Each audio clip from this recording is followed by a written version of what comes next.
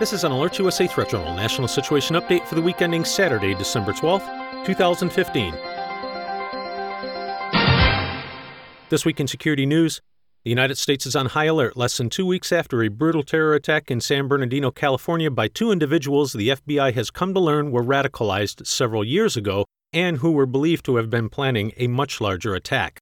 According to reports, the two shooters were in the final stages of planning an assault on a location or building that housed a lot more people than the Inland Regional Center, and possibly even a nearby school or college. Investigators have based that conclusion on evidence left behind on the shooter's computers and digital devices.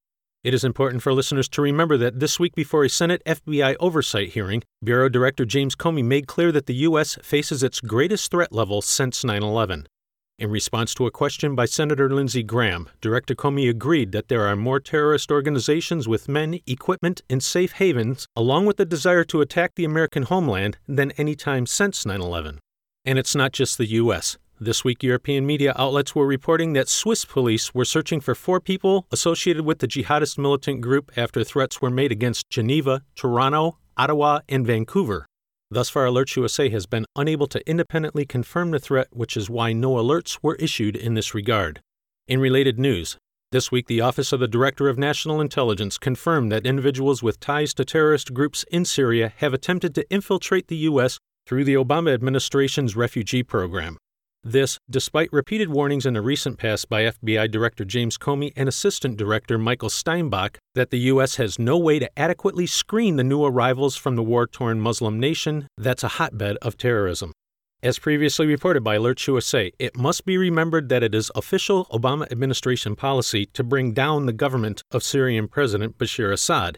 As such, can anyone really expect assistance from that government in sorting out bad characters? One should expect that the opposite would be true, in that Assad would be proactively sending those whom would strike the U.S. homeland. You can find much more on these and other stories in this week's issue of the Threat Journal newsletter. If you are not already a subscriber, visit threatjournal.com and sign up today. The publication is free and will remain that way.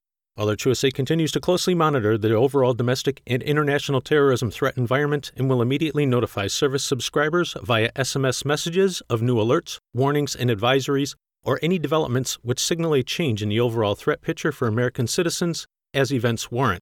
In travel security news, in addition to a standing U.S. government-issued worldwide caution and worldwide travel alert, there are currently 44 additional alerts and warnings in effect for individual countries around the world specifically identified as posing significant risks for U.S. citizens.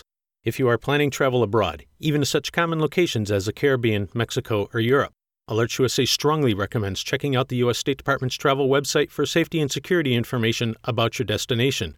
We also recommend visiting the equivalent websites of the Canadian, Australian, and British governments to see the travel guidance that those nations are providing to their citizens, as threats and assessments may vary.